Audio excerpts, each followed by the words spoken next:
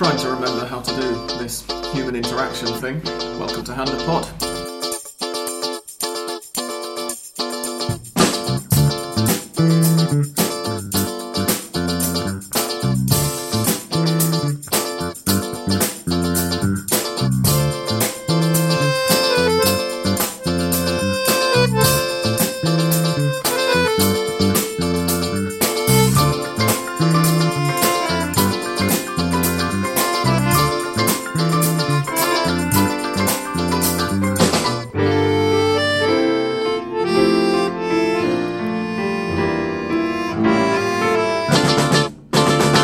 Welcome one and all to episode 410 of Hand of Pod.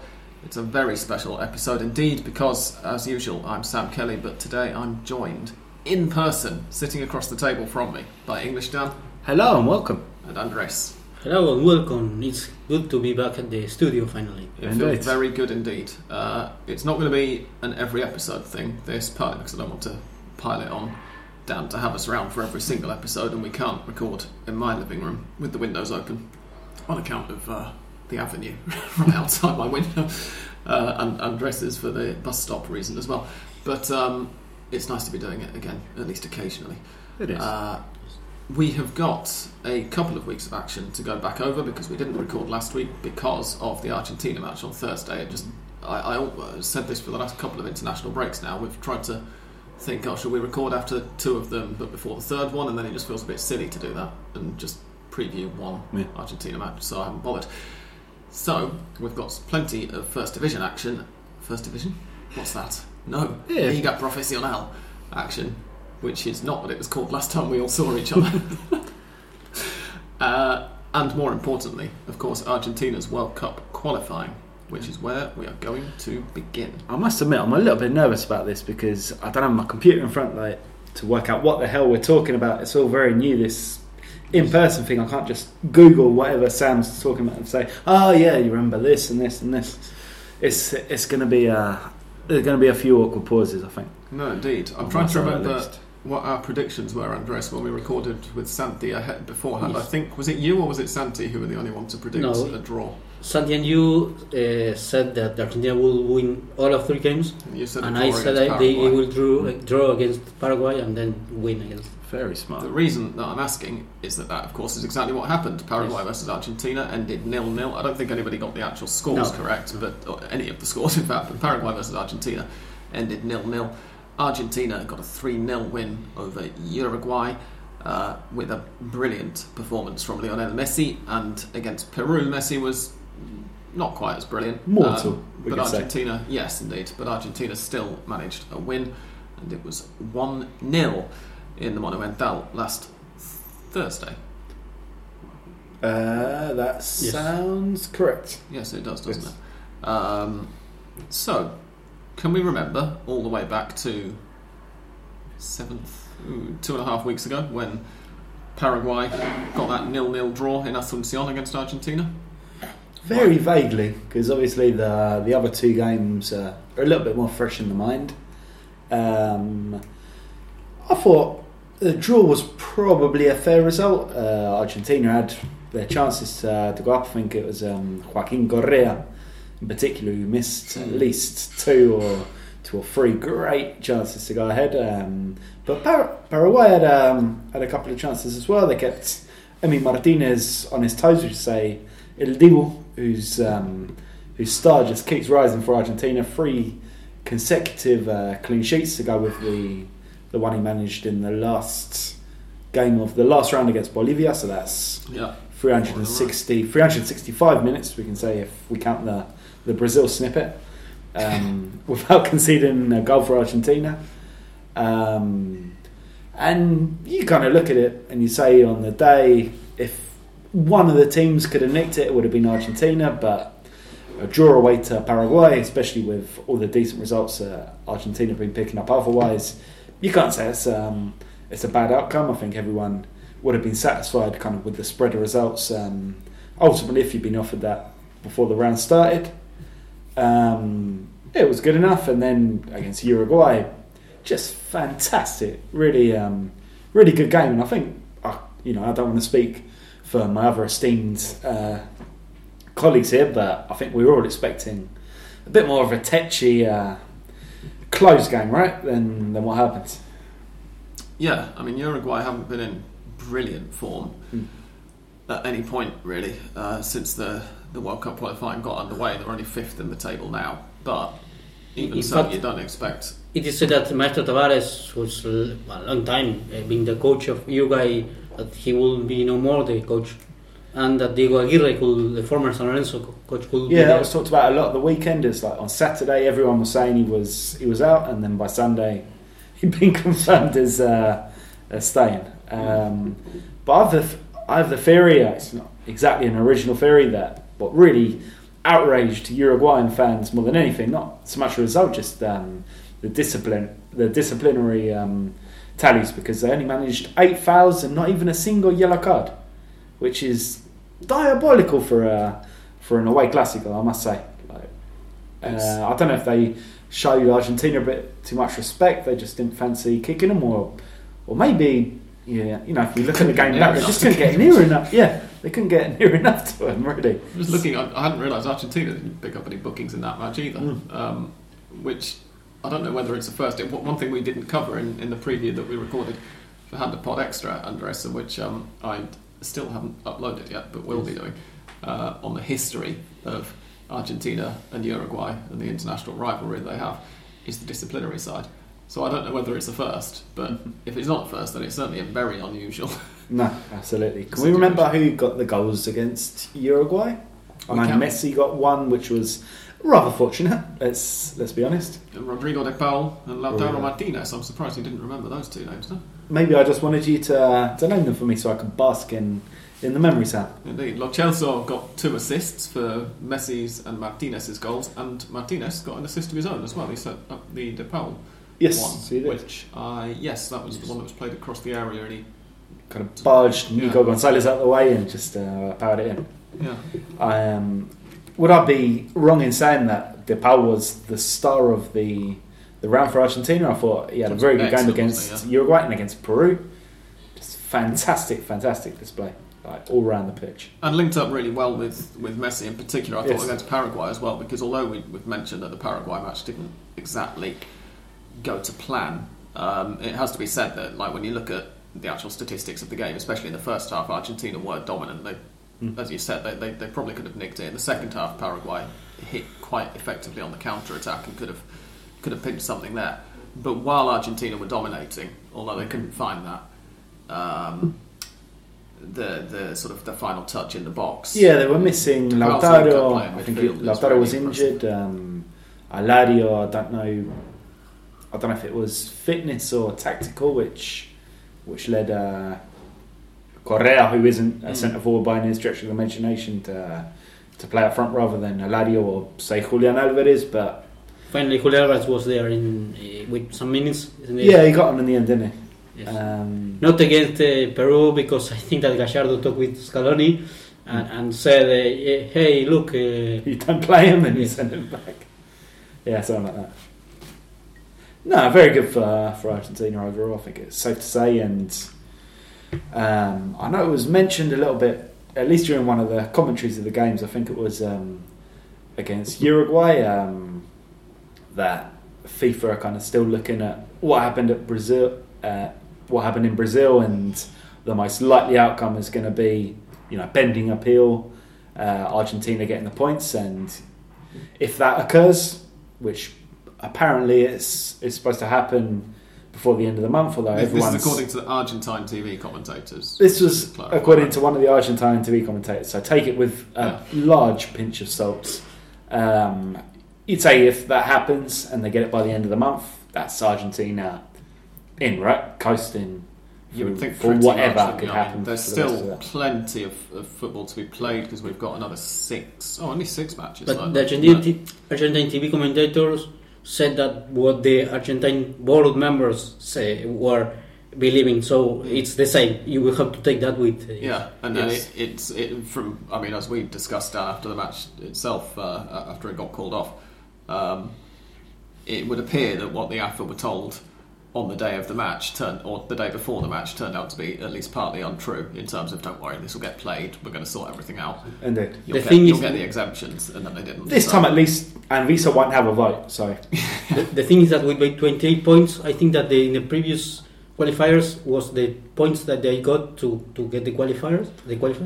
I'll have to take your word for it. I think that's what they said also. That apparently that is the number of points that normally you should be qualified. And well, if you take into account the points that the third, which is Ecuador at 17 points, well, that should be should have sense. Yeah, I mean, just looking at Chile at the moment are 6th with, obviously we'll run down the full standings in a minute, but Chile are 6th with 13. So if Argentina do get awarded the points, then they'd be 15 clear of 6th place with 18 points to play for. Yeah.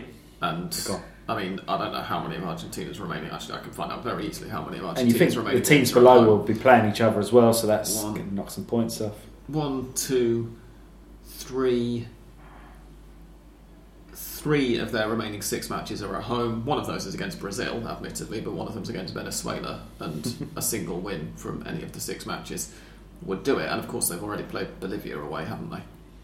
Yes. Which basically takes out of the equation the one away match that, from Argentina's point, I'm not saying the only difficult away match in South America, because it isn't, but if you're as strong as Argentina are at the moment, Bolivia away is the only away match that you really need to go into feeling nervous about, let's say. So we've covered Rodrigo de Paul's excellent performance in those 3 matches, which I think I'm glad that you reminded us of, Dan, because we've talked in the past about in the previous couple of FIFA rounds about how well Giovanni Lo Celso's been linking up with Messi, and to see de Paul, I wouldn't say start to do that, but to see him really sort of starting to blossom and come into his own in the national team shirt has been really impressive as well. Lo Celso himself was excellent against Uruguay as well, but then who wasn't? Yeah, the Uruguay performance was very just, strong. It was brilliant. I suppose one question that we should ask, we don't normally talk about individual awards on this show, we don't normally start to speculate this early, but I've seen it mentioned in a couple of places. Even though I'm completely ignoring football Twitter these days, Messi has to be nailed on for the Ballon d'Or, doesn't he? You think so, yeah. Yes. You think so. The same arguments are going to be made all the time, and is he past his best? No, I mean, of course he's past his best. He's 34 years old now, 34, 35. Yes, 34. But I didn't see anybody, admittedly I didn't watch all of the Euros, but I'm not aware of anybody having been as dominant in the Euros as he was at the Copa America. No. For instance, and I was thinking on my way over, actually, I've walked from my place to yours, Dan. I mean, you two both know this, but for the benefit of our listeners, I've walked from my place to Dan, so I had about a 35-minute or so walk. And I was thinking while I was coming that I think the only reason that Messi's dominance in individual level in this year's Copa America wasn't made more of was the fact that Neymar was so excellent as well. So it was kind of the fact that Neymar was so good sort of distracted a tiny bit from the fact that Messi was just god level in that tournament. Normally when it happens you've only got one player who's anywhere near that level, whereas Neymar was sort of pushing it up until the final. But yeah, against Peru, which was the match in which there was a penalty missed, by the way? Because I was going to mention this. Yes. Yeah, it was the Peru game, wasn't it? Josimar Yotun, that's right. He hit the crossbar, and like sort of you mentioned Emiliano Martinez keeping the clean sheets, and I wondered how much of that had to do with him as well, because now, if you're taking a penalty and Emiliano Martinez is between... He just seems to have an aura about him, especially if you're South American. Maybe the Premier League players in the Europeans playing in the Premier League against Aston Villa aren't quite as aware of what happened. But now, for South American players, it's going to be in their heads every time. He's going to be chewing your ear off and really distracting. And Yotun... It's another thing to think about, isn't it? What I've been scared about Diego Martinez is whether he will be led doing those like gestures and talking all of the matches, because of course at least in South America I recall being warned by the referee against Colombia that not to insult the player who was going to take the penalty. Yeah, I mean you can do it up to a certain extent. I think once, like now, the crowds are back in stadiums. I mean, and you've got a bit more cover. Yes, of course.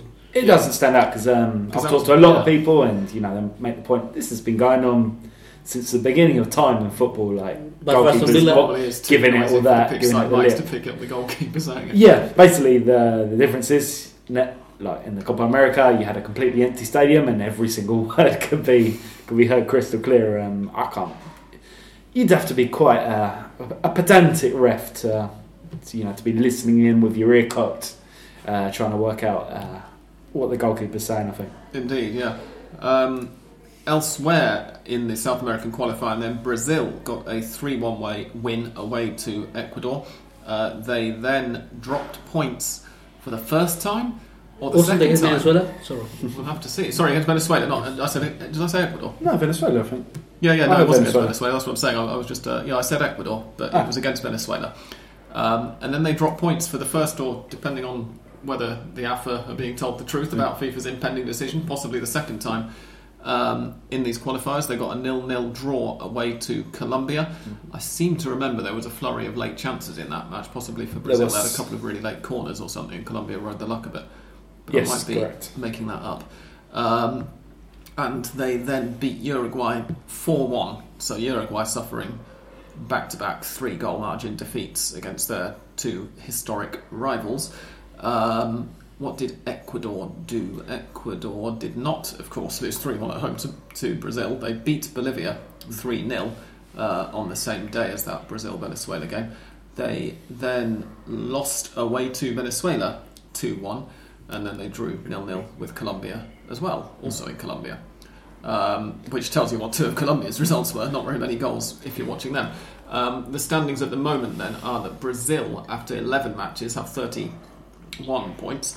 Argentina, after 11 matches, have 25 points. Everybody else, of course, have played 12 matches because Brazil v Argentina was called off.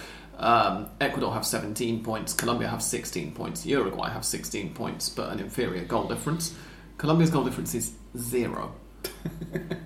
Uruguay's is -3. So Colombia at the moment are well on course to qualify for the World Cup automatically with a goal difference of 0. Chile have a goal difference of 0 but 3 fewer points. They're on 13. Bolivia have 12 points. Paraguay have 12 points. Peru have 11 points. Venezuela have 7. So Venezuela's still mathematically in it, but I think we're going to have to wait at least another 4 years before their first World Cup appearance. I fear so, yeah. I fear so. But from 3rd to 9th, it's incredibly close. It really is. It's really going to be 6 points in it between Ecuador and Peru. It's going to be one hell of a conclusion, I think. I'm just wondering how many of Bolivia's remaining games are at home, because there has... I think I saw 3 of them at least. So everybody's got 3 at home and 3 away, right? Yeah. Bolivia away to Peru, then at home to Uruguay, away to Venezuela, which could be winnable for them. Then they are at home to Chile, away to Colombia, which they're probably not going to win. And home to Brazil in the last time. At home to Brazil, that could be quite funny, couldn't it? They could do it. I mean, the fact that they're even close after that horrible Copa America they had is quite something already. Indeed, yeah. So they've got, did I say home to Chile and at home to Uruguay? I mean, those are the 2 teams immediately above them in the table. Yeah. If they can get that away win against Venezuela and win their home matches... I mean, 3 wins of those 6 games, you think they're doing well. Yeah. Considering how many points the others are dropping. Yeah, exactly, yeah. And obviously they have a huge home advantage. I know that some of our listeners tend to wonder whether we're overstating this a bit because we're at sea level. In fact, I know this because my best mates asked me in the past whether it's really, and to the same extent. But you just have to look at the home record of Bolivia in the World Cup qualifiers historically of Bolivian teams in the Copa Libertadores, even when nobody got an away win in the Libertadores. And their away record, more pertinently, to see what a huge difference it makes. So, I remember a match, the last match in which Villa played for Boca, which was again the strongest in Bolivia, and the strongest in Bolivia was just awful, and Boca doing just what they needed. They got a win. It was they were terrible this year. Made a mockery of their name. A real mockery. They did, yeah. Wow, the goals are flying in Patronato. Patronato versus Defensa y Justicia. Since we started recording, when we started recording, it was 0-0, and it's now 2-1 to Patronato. Patronato's first goal was scored by their goalkeeper, Matias Ibanez. I didn't point that out to you, Dan, because you were talking when it happened, but it was a penalty, obviously. Defensa y Justicia equalised a couple of minutes ago, and Patronato have just retaken the lead. Good, right, so we're trying to work out whether we want to try to predict who's going. I suspect that Brazil and Argentina I think that's safe to to go say, yeah. to the Qatar World Cup next year. Who do we reckon for the other positions, though? Are Ecuador and Colombia going to hang on? I fancy Ecuador. I think they got enough about them. Alfaro seems to have kind of found his feet after a fairly rocky start. I think that and they also have the altitude. It's something to bear in mind. It's an enormously simplified thing to do, but I also think that it is illustrative. Obviously having actually watched the matches does help. But just looking at the goal difference tallies, everybody else is either on like 0 or close to 0 or negative figures. Ecuador, Argentina and Brazil are the only three with significant positive. Significant or... No, they're the only three with positive goal difference at all. Brazil have got plus 22. Argentina have got plus 13 and Ecuador have got plus 7. Yeah, you think Quito isn't La Paz exactly, but it still gives them a big advantage playing at altitude. It does. If you've got 3 home games in your last 6 games in such a tight group, you should be looking to get through it. Yeah. Yeah, and then their next home game is... in fact, their next game is at home to Venezuela, so I would expect them to be pretty much over the line quite soon. Those next matches, by the way, are early next month. I'm just wondering, we are going to record before then. I'm away next week, I'm on holiday, so we're not going to be recording next week. I know that we've been tending to go every 2 weeks anyway recently, but just pointing that out right now. That round will be only 2 matches instead of 3? Because only 2 matches, yeah. Between the 11th of November, the 16th of November, yes, and then the next one after that is the 27th of January. But the past rounds were with 3 matches because they were... because of matches qualified. Past matches. Yeah, exactly, yeah. So Argentina v... Uruguay... Argentina v Uruguay, for instance, this last week was from round 5. Yes. It was the delayed one. And then in the previous month... Brazil, right? Brazil-Argentina was supposed to be played in round 6, yeah. So we've actually got the rematches of those coming up very soon, because on the 11th of November... is Uruguay v Argentina, and on the 16th of November, so both in the next doubleheader, is Argentina v Brazil. That'll be tasty. And quite early, at least for Argentina. In San Juan, I believe they're playing. 4 p.m. 4 p.m. in San Juan in November. That's going to be. I assume they were going to do everything in the Monumental. I think San Juan. So yes. I saw, Yes, Scaloni confirmed that they will be playing in San Juan. Yes. Okay, useful to know. I've been contacted by one listener about the possibility of attending Argentina v Colombia if they can get down to Buenos Aires. So I'll have to keep an eye on whether it's actually going to be played in Buenos Aires. That would be a good start. Yes. That one's in They February, were quite happy with the field, with the pitch at the Monumental. So they are there is a new pitch that River has been using, but not the national team, and with this rounds of the qualifiers. Oh, okay. They tested it and apparently it was good. There we go. Good. Glad to hear it. Anything else to add from the internationals, James? I think that was fairly comprehensive. Unless we want to say, we've spoken a lot about what was good about Argentina. Do we want to say what was bad, what was ugly, or... Are there any nits to be picked? I mean, Nicolas Otamendi is still in the defence, and the first choice central defensive partnership now for Scaloni looks like it's Cristiano Romero, Nicolas Otamendi, where obviously you have this interesting mix of the guy who, almost nobody in Argentina had heard. Not that I'm saying he didn't deserve his call up, but lots of people were like, "Who is this guy?" when he was called up for the Copa America. To being absolutely nailed on first choice. He's played still 7 matches now or something because he was injured for so much in the Copa. Yeah, it must be about 7.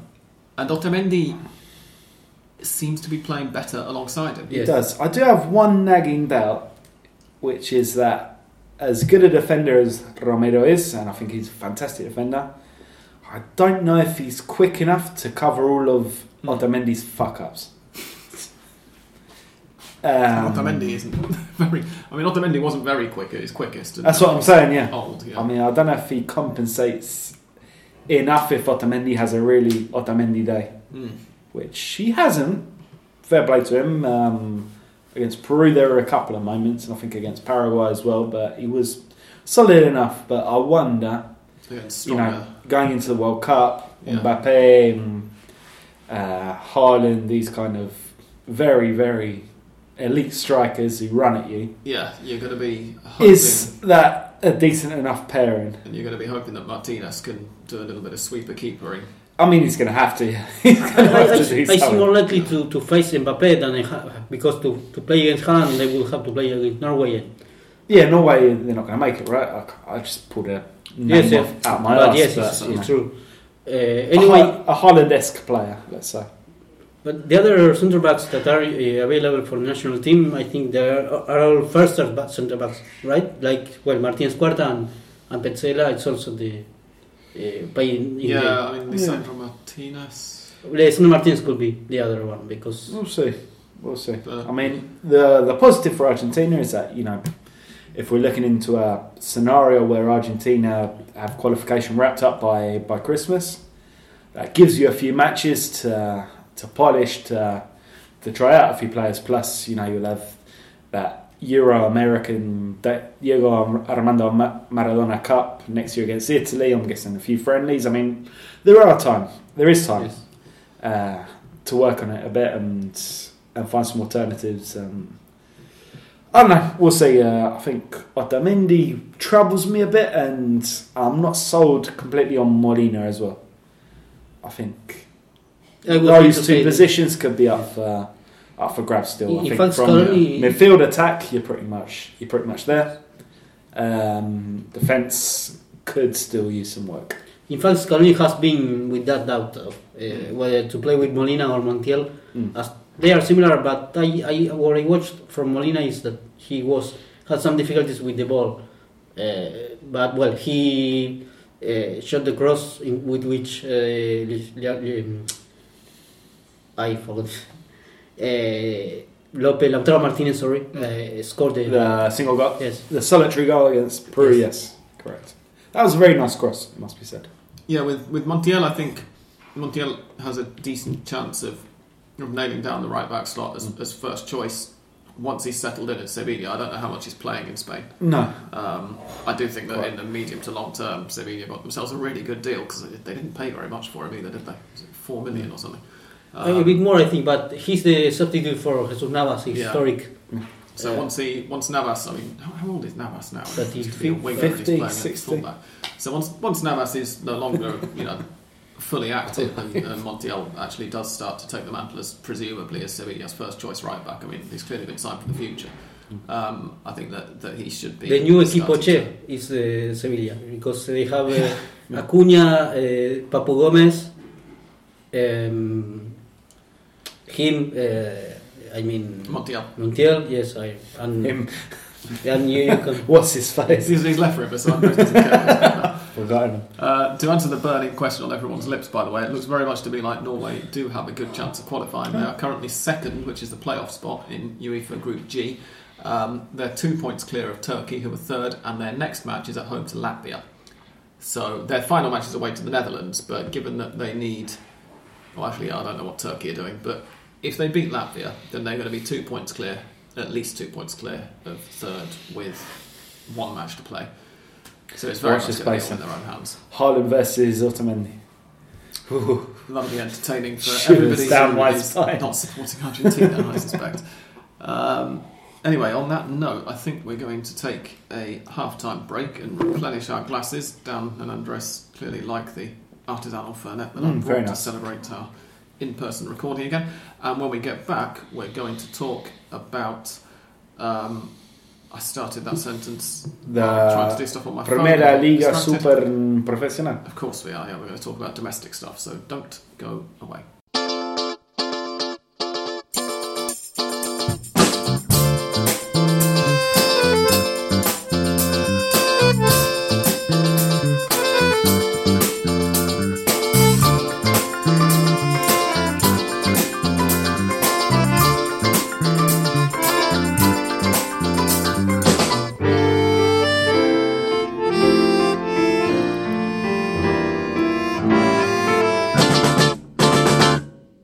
back. So we've got some rounds of football from the local league to talk about, and the number of rounds of football from the local league that we have to talk about is 2 and a third. 2, and we're now into that to this week. We're recording this basically in order to try and get it online before Boca and River play, because we know how your minds work, listeners, internationally. The main results then, from round 15, which was the 8th to the 11th of October, the main results from that, when I say main, I'm just really picking out the ones that stand out to me. Sarmiento got a 3-0 win over Aldosivi, that's definitely not one of the main ones. Defensa y Justicia beat Argentinos 2-0 in La Paternal. Racing got a win. I thought I'd mention that while I still can now. 2-1 against Patronato. River beat Banfield 1-0 away. Boca beat Lanús 4-2 in the Bombonera. And Talleres got a 2-0 win over Atlético Tucumán. If you were listening to the last episode, you will know, of course, why I'm picking out Talleres results. In round 16, which was the 15th to the 17th of October, Rosario Central won a 5-goal thriller 3-2 against Patronato, although that wasn't really that thrilling, because I think, if I remember rightly, Central were 3-1 up quite late on, and Patronato got a second consolation, if you like. No, it was 2-2, and Rosario Central won it with the... Oh, was it? Yes. Oh, my live scorer gave me the goals in the wrong order in that case, because I remember seeing the things come in. Oh yeah, you're quite right. So yeah, they came back from 2-1 down in the... Yes, they turned it around. Patronato went 2-1 up in the 77th minute, and then Central scored in the 85th and 93rd. Wow, okay. Yeah, I got those two alerts the wrong way round or something then on the score app. Just got confused. Unión de Santa Fe versus Sarmiento was a 7-goal thriller, and Unión came out on the correct side of it with a 94th minute winner to win 3-4 away to Sarmiento, as you will have... Oh no, they didn't, sorry, what am I talking about? They went 4-2 up in the 80th minute, and then Sarmiento, that was the one that wasn't really a thriller, because they got a 94th minute. 7 goals, I think we can call it a thriller, like, without being too picky, right? Yes, a goal fest. A goal fest. The Clásico del Sur finished Lanús 1, Banfield 1. Huracán lost 3-0 at home to Boca. I was about to say away because Boca were away, but no, Huracán lost at home to Boca 3-0. Atlético Tucumán versus Argentinos Juniors, the same weekend, mind you, as that 4-3 we just mentioned, finished 4-3, and that one also did not have a stoppage time winner, Kevin McAllister, scoring for Argentinos to make it 4-3. Elsewhere that weekend then we had River beating San Lorenzo 3-1 and Talleres losing 1-0 to Colón, which means that as we go into this midweek round of matches, River are top of the table with 36 points, Talleres are second with 32, Boca are third with 27, level on points but just ahead on goal difference of Lanús. And Estudiantes are fifth with 26, Colón also have 26. But the reason that you need to pay attention to that 4-point gap between River and Talleres is that it could get an awful lot wider, or it could narrow significantly or it could stay the same. Or it could stay the same on today's Tuesday, so on Thursday evening, because Talleres host River on Thursday. Boca expects that match a lot also, because that will determine if they can beat Godoy Cruz, which I think they will, because it's that's tomorrow evening. They play home, and they have, as I said in the last episode, they have been improving. I wouldn't say that it's spectacular, but they have been improving little by little, and now they are, I think, a serious team. And if they win against Godoy Cruz and River and Talleres draw, for example, they will have a 7 points distance, and with 8 matches to go, that will be. How many matches are there? 25? 25. No, yes. With 8 matches to go. Sorry, yes, you're right. Yeah, or if River lose 6 points, yes, we're out of 24. Yeah. That's yes. Although they would retrievable. They'd have Talleres 5 ahead and River 6 ahead, wouldn't they? So I always wonder whether it's better to just have the one team easily catchable, or 2 teams not quite as far ahead, but 2 of them. The thing is that I think they're going to be cheering for Talleres in any case. The thing is that River must lose 3 matches and Boca win 3 for them to be at the same.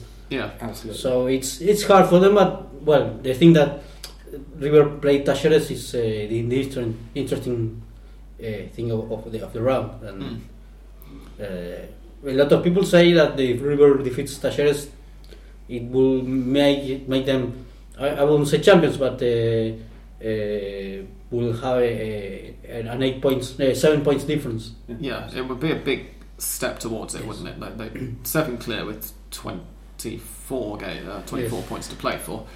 Certainly not home and dry, but they would be huge favourites. The key here is that now Copa Libertadores is coming to an end with the final, but River having only one competition to think about, because they also were eliminated from Copa Argentina by Boca, mean that they are only focused on the Liga Profesional. And the one competition that they never won under Gallardo. Yes. It says to lose, definitely, because they're the best team in Argentina. I don't think there's any real controversy over that point. Probably one of the only teams really worth watching as a neutral. I think Lanús on their day can do something. The Talleres have been very interesting to see how they've been improving, but if you want to see very good football, River is consistently the place to go. And I think having lost it fairly disastrously, right, in the last Superliga, which was the last league before now. When I'm trying to remember when it was. They dropped like 7 points in the last 3 rounds or something, and then lost out to Boca on the final day. That wasn't a great way to end up. That was the one that Boca won before we all went into lockdown, wasn't it? Yes, correct. I've forgotten they River finished second in that one. Yeah. Well, they had it to win. They only needed a draw, I think, against Atlético Tucumán, and they managed to throw it away. And Boca won against Gimnasia. Yes, the Gimnasia. Yes, Gimnasia. Yes. No, but as I say, it's Rivers to lose, definitely. Indeed, yeah. Their character and the sort of togetherness of the play and the cohesion is as remarkable. You know, it stands out as much to me against the other teams in the local league, at least, as just sort of the style of football. And I think it was well illustrated against San Lorenzo at the weekend, when San Lorenzo went 1-0 up, really very much against the run of play. The score up I'm looking at on my phone says it was scored by Nicolas Fernandez, and that the assist came from Nicolas Fernandez. I'm not sure whether San Lorenzo have 2 players of that name. Fernandez Mercado is the other. Oh, they did. Their left back and their right winger were both called Nicolas Fernandez. The right winger set the goal up for the left back. So that shows you how much attention I was paying. I did have the match on, I think I had it on mute during the first half, which would explain why I hadn't picked up on that. Fortunately, the right back, the left back has a second surname because he's Fernandez Mercado, and that makes of course, different from Nicolas Fernandez. Yes. The River got level again about 10 minutes later, though, through Julian Alvarez, who we've got a listener's question about, and he went on to score a second and then to complete his hat-trick in the second half. I think his first professional hat-trick, right? Yeah. Yes. To add to some, substitute appearances, but he's becoming something of a regular almost, coming off the bench for Argentina. He's now the top scorer as well, joint top scorer in the Liga Profesional with José San, and I think there is another Martín Ojeda, who the Godoy Cruz midfielder. I think he's still on loan from Racing, which kind of makes even more of a mockery of everything Racing have been doing over the last 2 years. To be fair, he's always shit for Racing, but... And speaking of making a mockery of everything Racing have been doing, how have Racing been getting on then? Basically just been mocking me. And themselves, in many ways. Indeed. I did manage to break in more than 18 months, it has to be, because I can't actually remember the last time I went to a game in the flesh. I mean, obviously, before the pandemic hit, I had... the almost equal inconvenience of having a small child, who's still small, but he's not as small now. No, I was going to say I've not seen him yet because he's sleeping in the next room. Indeed. No, I've not seen how much larger he's got. He takes up quite a bit more space, and he's, I'd say louder. Talks a lot anyway. So because of him, and then because of the pandemic, I haven't been able to go to Racing since some time in the very distant past. And I went on Friday to watch them take on Platense. Almost wished I hadn't gone. I kind of, you watch teams on telly and you don't get very excited about it because you can see they're crap.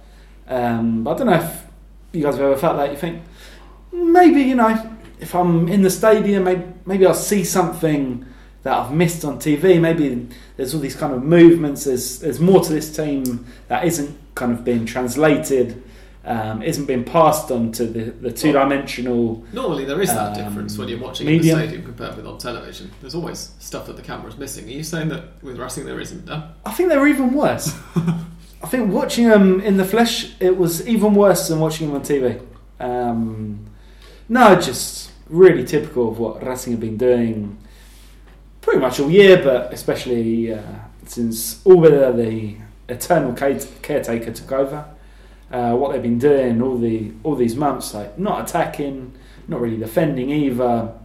I mean, they're playing against Platense, who are probably one of the worst, if not the worst team in the league, and didn't muster a single decent scoring chance, which kind of says it all. The goal against Racing was fairly unfortunate. It was a deflected pot shot after a corner had been cleared, but you never got the sense that Racing were going to come back and nick it. You could feel in the stadium as I was behind the goal, as is my wont. You could just feel the fans are restless, they're fed up. They just want to see something that can inspire a little bit of enthusiasm, and it's not happening. There were chants against the president, chants against the board, against the sporting commission, who was supposedly to just ask, because this is something that we've Andres and I guess have been sort of more bystanders on this conversation, but you and Seba have been quite vocal about in our WhatsApp group. Seba more than me, I think. Yeah, I mean Seba particularly, but you've chipped in as well. Particularly in the last few months, this year, about the way that Racing is run, about Victor Blanco, the president, the way that the club has gone since Diego Milito stood down or was fired or let go. A little bit of both. A little bit of both. When are Racing's next elections, and when is all this stuff kind of? Our long-term listeners will already, be aware by now of how this stuff can affect on-pitch performance, because we've talked about it enough. But what is going on at board level? Well, the last election was in December, right. So nothing's going to change, at least in the president's office for a while. It's just been a case of Milito left. I'm not quite as diehard as Seba, I think, in my criticisms, because if you remember Racing from kind of the second half of last year, coming back from the pandemic, they weren't exactly world beaters either. There were a lot of players in the squad who were still there, who were brought in by Milito, who have never really performed in Racing colours. But it's got worse. There's absolutely no question that the new football administration, to use a kind of a convenient phrase, that succeeded what Milito was doing. They haven't done a good job. The signings that have been made haven't been up to scratch. I think at least first Pizzi and now Ubeda, the caretaker guy, they haven't played a football which is what most Racing fans want, and aside from a couple of kind of bursts with Pizzi, it hasn't been effective either. It hasn't been picking up points. It's a team that almost can't score goals unless you get a lucky break, like the goal they scored today away to Union to draw 1-1 pretty much a cross which might have brushed Enzo Copetti's foot or not, but managed to fly into the net. There's just no sense that the team's playing together. The passing's poor, the running's poor, the positioning's poor. It's just a shambles, really. And you probably have to share blame across the board. The players haven't been doing what they need to do on the pitch. The coach is clearly way out of his depth and not making things happen tactically. The sporting administration, the manager or technical director of football, Mago Capria, who I always remember, I think his one experience as a coach was at Atlanta, just down the road from here. He lost 5 games out of 5 and pretty much got chased out of Villa Crespo before running for his life. His kind of eye for talent has been blind, essentially, and the president just seems to be resting on his laurels. Like, he's got the new term under his belt. As I said, he's got another at least 2, possibly 3 more years. He's had success with Racing. No one's going to take that away from him. He's delivered 2 league titles in his time, which is more than any president probably of Racing since the 60s. I still think the overall kind of analysis, the evaluation of his tenure is good, but you can't get away from the fact that the last 2 years, taking into account, of course, the pandemic and what it's done to every club's finances, and then even the biggest clubs just have to scour around in the bargain bucket if they want to buy players. It's not been good, and I must admit I was just flicking around some results pages while Sam was doing his introduction, and I was quite shocked to see Racing is still in the Sudamericana qualification places, because they don't deserve to be with how they've been playing at the moment. And because there are far too many continental qualification places for that helps, well. Yes. And they did have a good... To put some context with this, Racing are 11th. So. They had a good first half of the year, at least. They got to the final against Colón and whatever. Yeah. I honestly think that if they keep that position and manage to get into the Sudamericana next year, it will be... It's a year-round table. Yes, an annual table. It will be a miracle, an absolute miracle. I hope so, because it leaves at least a fistful of dollars in the Racing account, but it wouldn't reflect just how bad this team has been pretty much the entire stretch of 2021. That said, I'm going to go to the next game, of course. One thing I will just pick you up on is that towards the start of your little talk there, your little talk, that sounds a bit patronising, doesn't it? Sorry. Diatribe. Towards the start of your rant, you did say that Platense were the worst team in the league. So I'm just going to point out that I counted them when you said it, there are 9 teams below Platense in the league table. I think San Lorenzo is worse than Platense, for example. Yeah. Yeah, they are. Yeah, the teams below Platense are Sarmiento, Atletico Tucumán, San Lorenzo, Patronato, Newell's, Aldo Civi, Banfield, Arsenal, and Central Córdoba de Santiago del Estero. We should say that Platense have won back-to-back games, including that one against Racing. So yes, really helped them shoot up the table, I think. And did they play today? I think they did.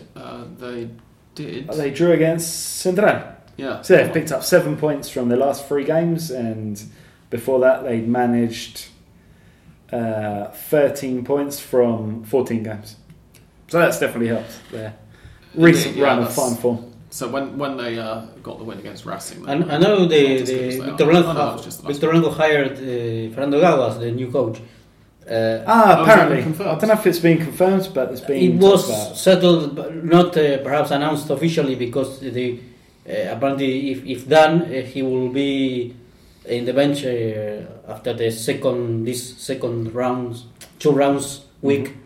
But even I think it's strange because his record is not good. Of course, he was at Aldo Civi. Not you couldn't measure that as a serious or that he will be a crap. But I think Racing doesn't need a way of... we have a couple of questions on Gago, so we might...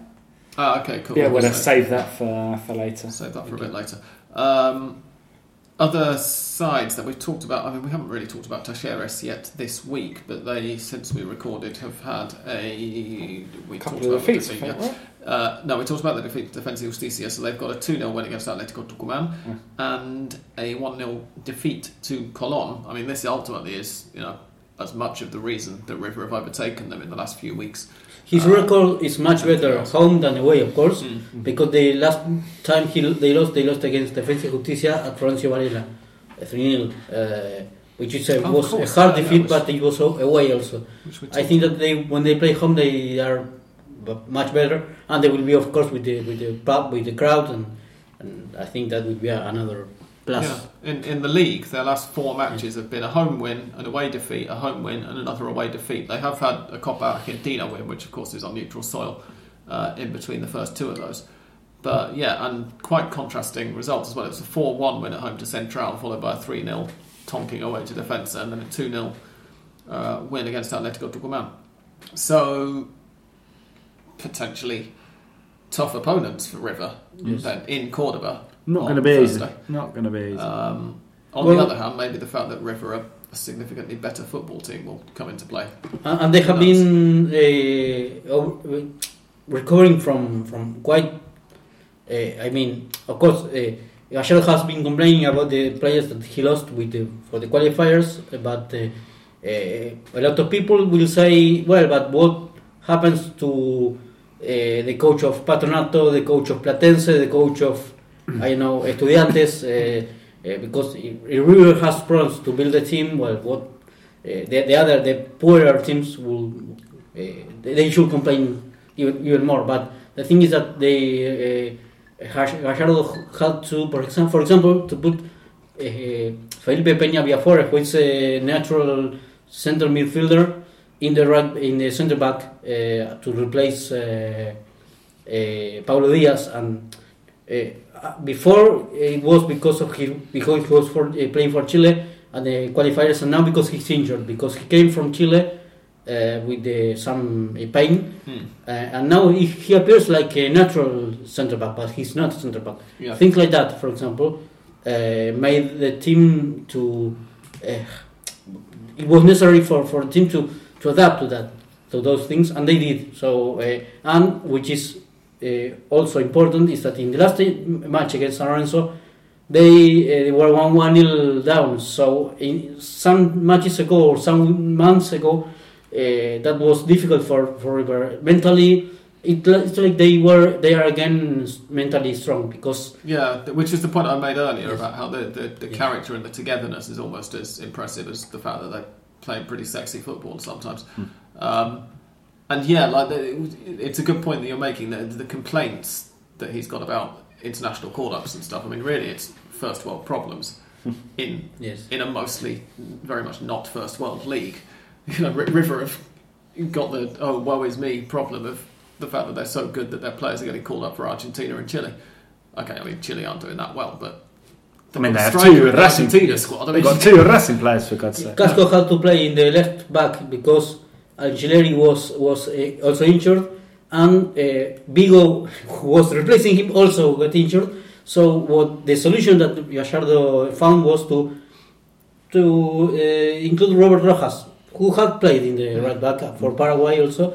So it's not a big deal, but when not everything is perfect, perhaps it's not good for Gallardo, and he says he tends to say that. Even when now he won't talk anymore after the matches, as he also complained about not seeing the journalists who are asking the questions. Yeah. Going back to Gago going to Racing, by the way, one thing I will point out is just that, if nothing else, it might give you a bit more of the football you want to watch, because one thing that we talked about Gago earlier in the year with is that, at least with Aldosivi, is trying to, inverted commas alert, play football the right way. Yes. And perhaps with a bigger team with on paper, in theory, a stronger squad. Great ideas, but not with the players that to take about. We'll see. But presumably the plan is going to be give him at least one transfer window before putting him under too much pressure. What am I saying? This is Argentina. I mean, you think they wouldn't hire him now? I need to kick him out after 7 games, unless those 7 games were all 5-0 defeats, but as you say, who knows? Wait and see. Yeah. Let's answer a few listeners' questions, shall we? Why not? I only managed to tweet, or managed, that makes it sound like I had something. Such an effort, Sam. I only remembered to tweet that we were recording at the half-time break, so some of these might, not many people have had an opportunity to see that, but let's just scroll back a bit and see whether anybody tweeted us a week or so ago. October the 7th, were we recording? No, that would have come in just... Been 2 Thursdays ago. Oh, hang on a second, because I didn't retweet that, so... right, yeah, so these two missed... David Nowoszewski missed by about 2 minutes, I seem to remember, the cut-off for our recording last week. We stopped recording, and then I saw his tweet. Said on October the 6th to us, did any of you make it out to the grounds this weekend? And, let's just move it forward. To now for a match, and what was the mood of the crowd like? I'll answer on others' behalf. Tony was at the Argentina game, the Argentina v Peru game, not the Uruguay one. Dan obviously has told us about his trip to Racing, and I'm not sure for anyone else. Andres, have you Santi might have got to Independiente, maybe? Possibly, he's not mentioned it. No, I mean you wouldn't, would you? True. I couldn't get to because of the crowd. I mean the number of supporters that could assist to the matches. I was out of it. The limited capacity. Yeah, River and Boca have serious problems even when there's not a pandemic on and they can pack the stadium out with getting enough people into the stadium. There were far more people than permitted. In fact, for the last match against San Lorenzo, there was a very weird way of allowing people to get, which was that the ones who were with the paying the membership and all, the full membership payment and that, some of them will not be able to go depending on the lottery. So it was quite weird. People that couldn't go because the lottery decided it. Yeah. The good news is it's supposed to end at the start of November. I believe the stadiums are going to open up to 100%. Wow. And even then, River and Boca are still going to have issues. But then they can't blame anyone. But yeah. What happened with those various penal cases they had against them for letting too many people in? Are they going to have the ground shut down, or is anything going to happen with it? Oh, they let far too many in for the Super Classico. That's what I'm saying, yeah. And then Boca let far too many in for their home game after complaining that River let far too many in for their game. I mean, the headlines apparently there were to Boca's cases home game were that River, Belgrano, who did it in the second division, and somebody else who let too many in the Liga Profesional the day after the Super Classico, we're all going to be in trouble, and we're probably going to have to play behind closed doors. Boca And then the following week had it. Yeah. So it seems like nothing's going to happen. Yeah, we'll wait and see, I guess. Yeah. I mean, what I've been thinking for the last little while is we're now more than 2 weeks into October. Those matches took place on like the 2nd and 3rd of October, so in theory now we should be starting to, if it was, a big epidemical problem, epidemiological. I still can't say that word out loud. Epidemiological. Then in theory we would now be starting to see a bit of a rise in cases, so I'm going to be watching the numbers, but at the moment, touch wood. Is this actual wood? No. There's no real wood in this place, but anyway. That table. Yeah, that's a bit too far out. Yeah. Touch wood, nothing's going Touch India. Nothing's going up yet. Razvan Bruno Ifrim asked the day after we last recorded, any predictions about El Muñeco leaving River? I know it was previously discussed. Also, very curious to hear your views. Has it ever been discussed? Yeah. About Julian Alvarez' potential to grow. Thank you. And we've had another question about Julian Alvarez today, which is linked, which was along the lines of how to really hang on to him. I don't think we have anything to add about Gallardo leaving River that we didn't add last week or 2 weeks ago. All of the people, when I say all of the people, I say the journalists that follow all of the real information.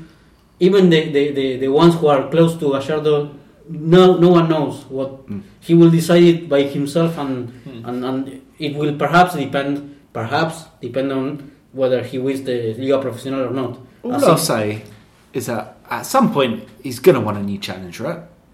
Yeah, you would think so. You think?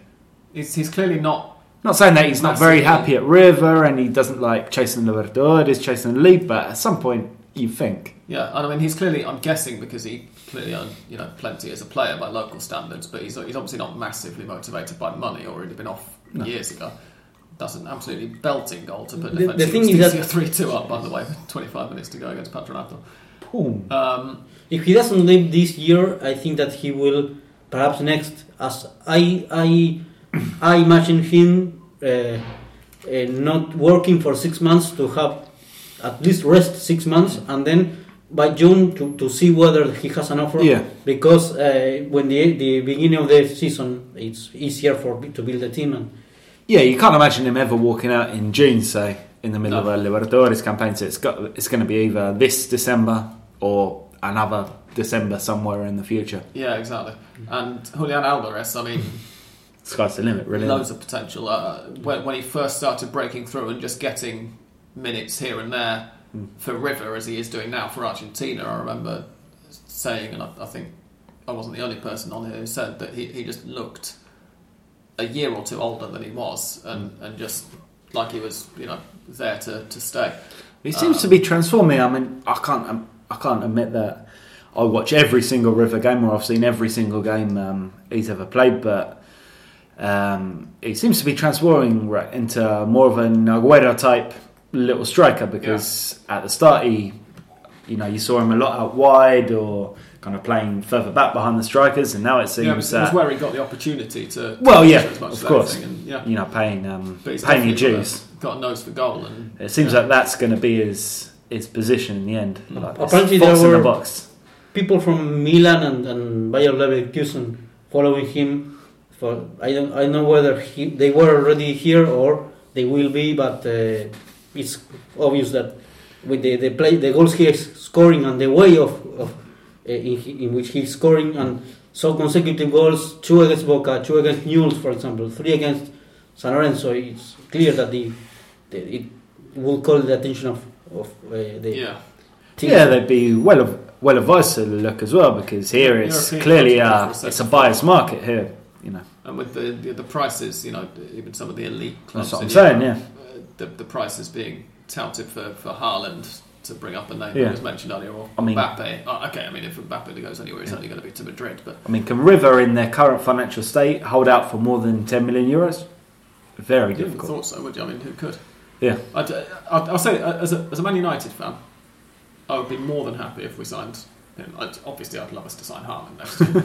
But assuming we don't, if we don't, I wouldn't complain about signing Alvarez. That's not to say that they're on the same limit right now, but you heard it first, Ed. Giving him a 7-year contract or something, then I will say, leave Julian Alvarez at River until 2024, and when Cristiano Ronaldo retires, then you. Janet Hopper tweeted to us on the 8th of October saying, catching up on Hand of Pod and hearing the bit about Premier League players not being vaccinated, I quite agree, they are morons. Jurgen Klopp came up with a great analogue when asked about it last week. I had Oxford AstraZeneca and was fine. Also probably hasn't affected my fertility. Glad to hear it, Janet. I had Oxford, or AstraZeneca as we're calling it here, because Oxford's a British name and we don't want those in Argentina. Also, it wasn't produced in Oxford, it was produced here. Look at the one I had, obviously. I had that for the first dose of Pfizer for the second. So I've had a cocktail. Huh? So when the boosters come out next year, fuck knows what I'm going to get, but we'll see. Andres has had one of the Chinese ones. The 2 doses of Sinopharm. Yes. That's the better of the Chinese ones, in case you're panicking for him. And Dan, what have you had? Ditto.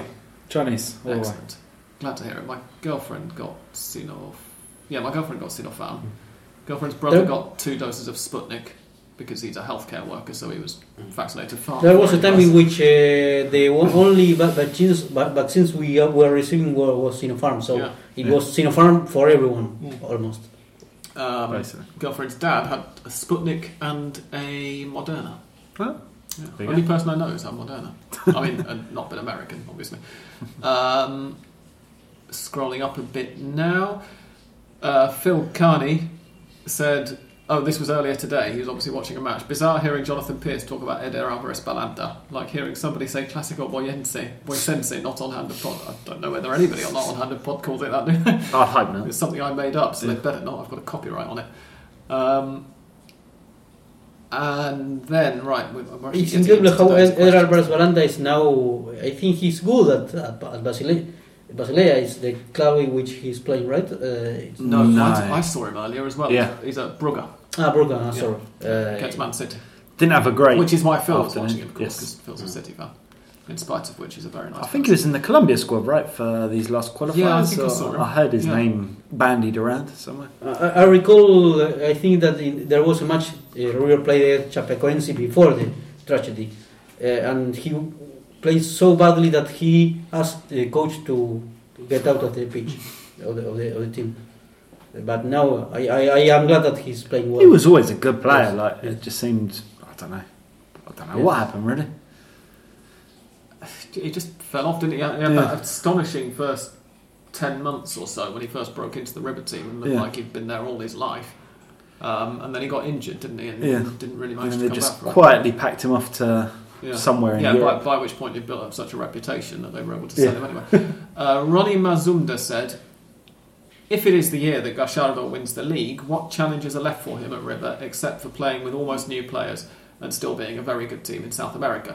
Shouldn't he move on? How do you see, and a separate question, how do you see Gago in Racing's appointment? We've actually sort of answered the Gago question already. What I'll say for Gago is he can't possibly do any worse. And No, exactly. And as I said, you're going to see slightly more entertaining football at least. yeah, I think Gago kind of has been tainted a bit. You say tainted because only last, you're only as good as your, or bad as your last job. He was tainted by losing 6 games or 7 games in a row, I think, at the end of his Aldosivi reign. But before that run, he had Aldosivi something like 3rd in the table. They were about 4 points off the top and playing pretty decent football. And it's Aldosivi. Aldosivi have absolutely nothing. They still have Coloccini at 39 years old in the middle of the fence. You're always going to be limited at what you can achieve as a team with a 39-year-old Coloccini in the middle of your defence. I'm quietly confident, very, very quietly I'm going to be, because it could go horribly wrong. But I'm going to be interested to see, because let's be honest, you look at the players in Racing's team, and they're not the best players, and Blanco's a bastard, and the recruitment's all wrong, but the players really that much worse than Sarmiento's team or Patronato's team or Platense's team or 2/3 of the rest of the Liga Profesional squads? No, I wouldn't say so.